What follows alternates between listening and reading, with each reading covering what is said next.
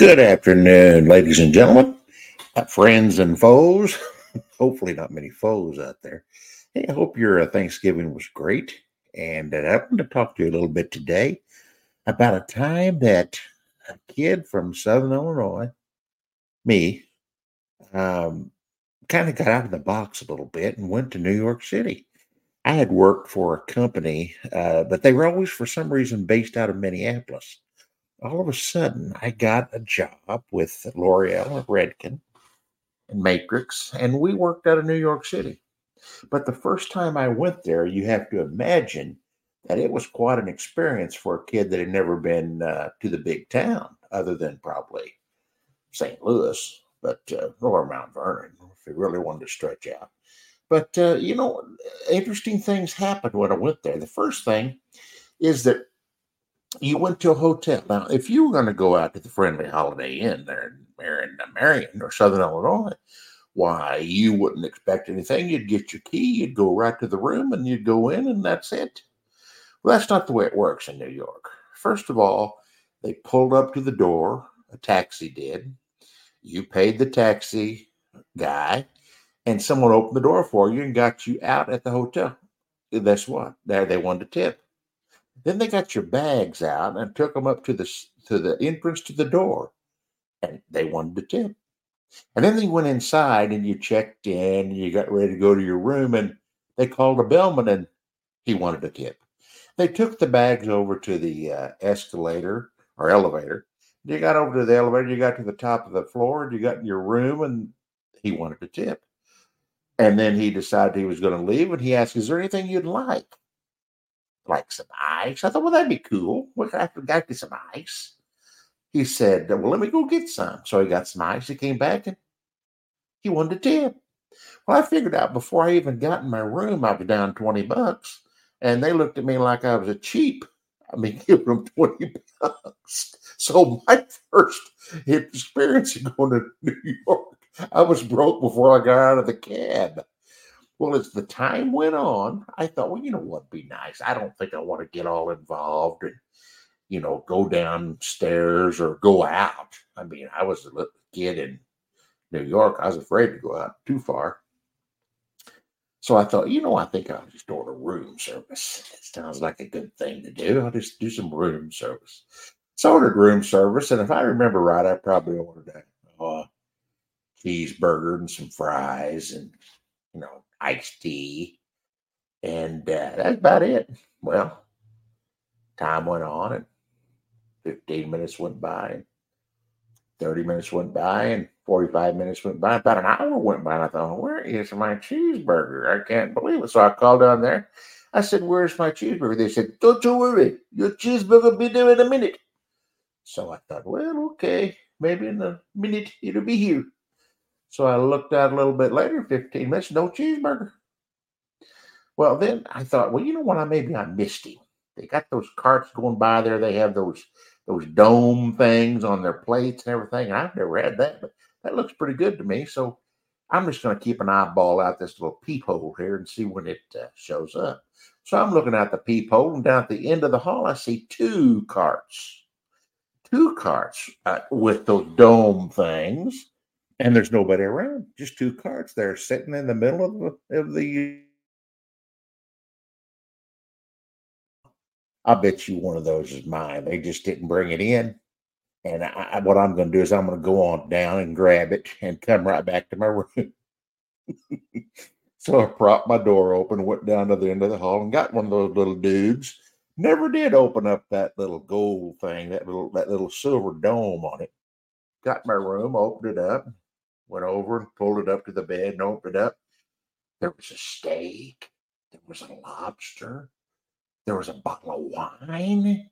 There was some bread. There was a dessert that I don't even know what it looked like. I thought, wow, this is really cool. Look how they upgraded me. They didn't even know that I would have liked this, but there it was.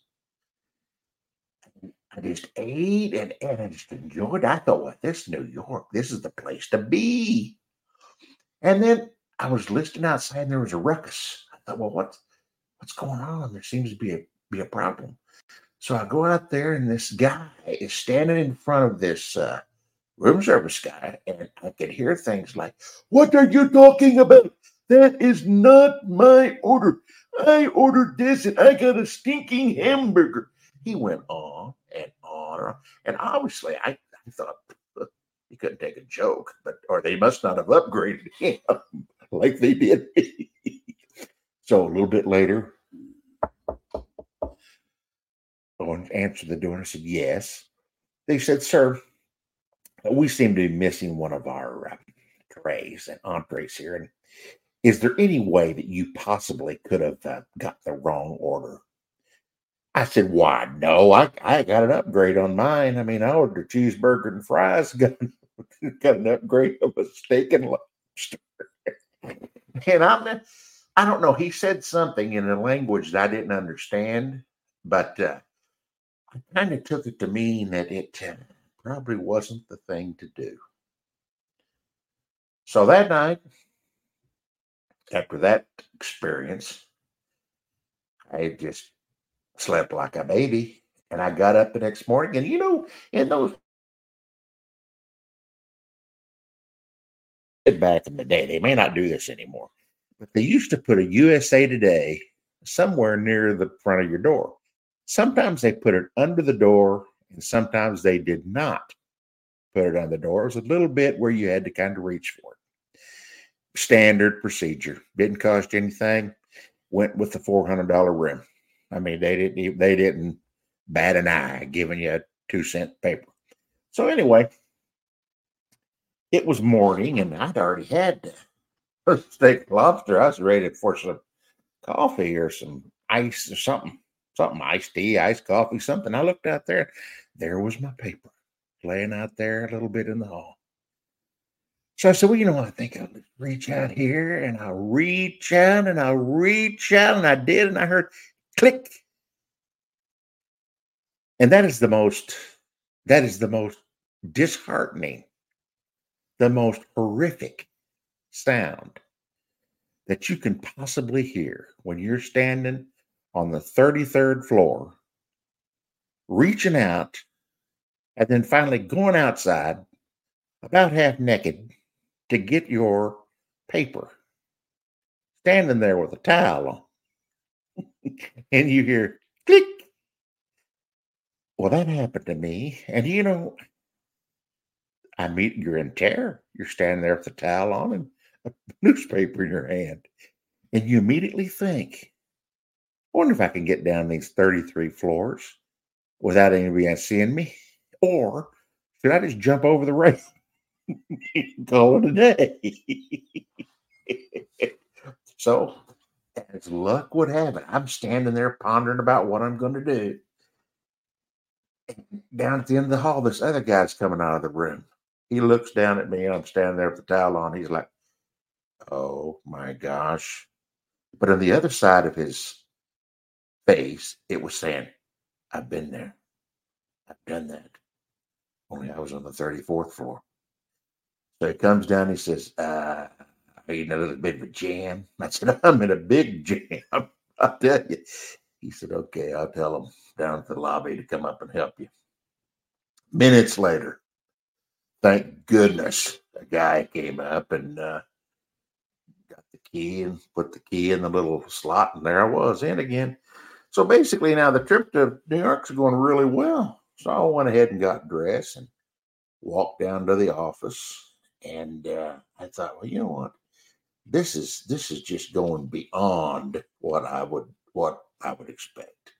And not only that, I understand that tonight they're going to take me to a Yankee game at Yankee Stadium. Can you believe that? Yankee Stadium, for a guy that's never been anywhere except Busch Stadium. Very clean, mannerly, thoughtful Busch Stadium. Well, when I got to Yankee Stadium that night, I was totally shocked. First of all, it was a good crowd, but it wasn't like a Busch Stadium where at the first pitch all 45,000 are there. There was probably like 5 or 6,000 there for the start of the Yankee game, and I was watching it. And as the game went on, Whereas one of the players would strike out. If they struck out on the Cardinals, you'd say, "Ah, shucks, get them next time. We'll get them next time." Well, that's not quite what they did at Yankee Stadium. This guy struck out, and this guy behind me said, "I know where you live. I don't like you, and I don't like your family. I don't like either one of you. And if you strike out again, you'll have to answer to me." I thought, holy smoke, this is different than St. Louis. I think he only struck out. I mean, he didn't spray the crowd with pepper spray. So I discovered that Yankee Stadium was a little bit different than Busch Memorial Stadium. So let me tell you, I want you to advance a few years down the road. And I've been working out of New York City for a couple of years now. And the thing about it is that they wanted me to find a place to live there. So I did. And you can live in New York City if you want to, but I mean, I didn't want to do that. I mean, I just didn't want to do that. So I looked around and I found a place about 40 minutes on the train out of Manhattan. And I thought, well, that'd be a good place to live, Tarrytown. I think I'll move there. So I moved up there and I had an apartment there. And every morning at 6:15, the train went from Tarrytown into Manhattan. Well, I have to tell you, at that time in my life, 6:15 was like, oh my gosh, I cannot believe it. But I got up and I either took a taxi down to the train station or I drove down to the train station, one of the two, and I'd always get there early and I'd always get a coffee and I'd always sit down on the train, and it was about a 40-minute ride. It had stops along the way, but it was a very popular route, so it was just jammed. And some of the places along the route that you stopped on the way in were the high rent district, Bronxville, Scarsdale. Very well-to-do people live there. And I'll never forget this. This is this vintage niceness of the New York population there. Is one day I had a hard time staying awake. It was just so early. And I remember having a cup of coffee and drinking that cup of coffee or a couple of sips. And I must have gone to sleep on in the seat there. And my hand was like over the seat in front of me. And this lady got on. She had a 19-piece suit on. She had goldfish worth more than my house. So, and I never know this. I never knew that until I suddenly woke up and spilled the coffee all down the front of her 19-piece suit, which was white. And I said immediately, I thought, oh my goodness, ma'am, I'm mortified. I don't know what to do. I feel horrible. I'm sorry. I'm sorry. I'm sorry. And she turned to me and in the most compassionate voice said, "You certainly are sorry. You are one sorry SOB." Well, then, I'm a little offended. Here I was down. I was just like crushed, and I wanted to help her, and she was a smart aleck. So I said, "Well, you want a napkin?" She didn't like that either. One other little train story I got to tell you. We'd always leave the office at 5:30 or 6 o'clock because you get the 6:10 trains, going back to Tarrytown. Well, one day, for whatever reason, I must have had a tough day or something, but I fell asleep on the way home. Well, they don't come by and say, listen, wake up, get off, it's time. They just keep going. You don't get off, they don't keep going, you just keep going. Well, when I opened my eyes, I noticed that we were in Poughkeepsie. Poughkeepsie was about 6 stops beyond where I wanted to go. Well, that was almost as terrible terrible as spilling that coffee all over that lady. What am I going to do? I thought, well, the only thing you can do is you get off there in Poughkeepsie and you wait on the train going the other way, and you get off at Tarrytown. So I thought, that's good. I wonder how long that's going to be. Well, sure enough, it was about 40 minutes. So I made the way to the other side, and here comes the train, and it picks me up, and I get on there, and we're going down the train. I thought, wonder when this thing gets to Tarrytown. It doesn't get to Tarrytown. It doesn't stop. It's a direct. It doesn't get anywhere till it gets back to you to the train station in New York, Grand Central. So here I am. I've gone from New York to Poughkeepsie, all the way back down to New York. Finally get on a train to Tarrytown. I didn't get home till about 1 o'clock in the morning. I should have just stayed in the coffee shop and got some coffee to spill on that lady. In fact, I should have got some coffee, gone to her house and spilled it on her. It was just one of those type of things. You're listening to Behind the Lines with Rob Reynolds. I hope you're having a great day. Hope you're enjoying it. I want to leave you with one final story, and I have told this before, but it is a dandy, let me tell you. When you're in New York City, and a lot of you I know have been there and you've done things, but it was interesting to me because I'd never done the big city things before. I love sports, whether it's football, baseball, flies going up a wall. I mean, I like anything like that. And I wanted to go out and see the Cardinals play the Mets at Shea Stadium, which is a totally different experience than seeing the Yankees play at Yankee Stadium. So I took the train out there, and I got to where the game was about over, and I thought, well, I better be thinking about how I'm going to get home. I really don't want to ride that train because there's some shady customers on there, and I'm kind of frail, and I'm afraid that I don't want to ride that train anyway. So I thought, well, I'm going to catch one of these cars.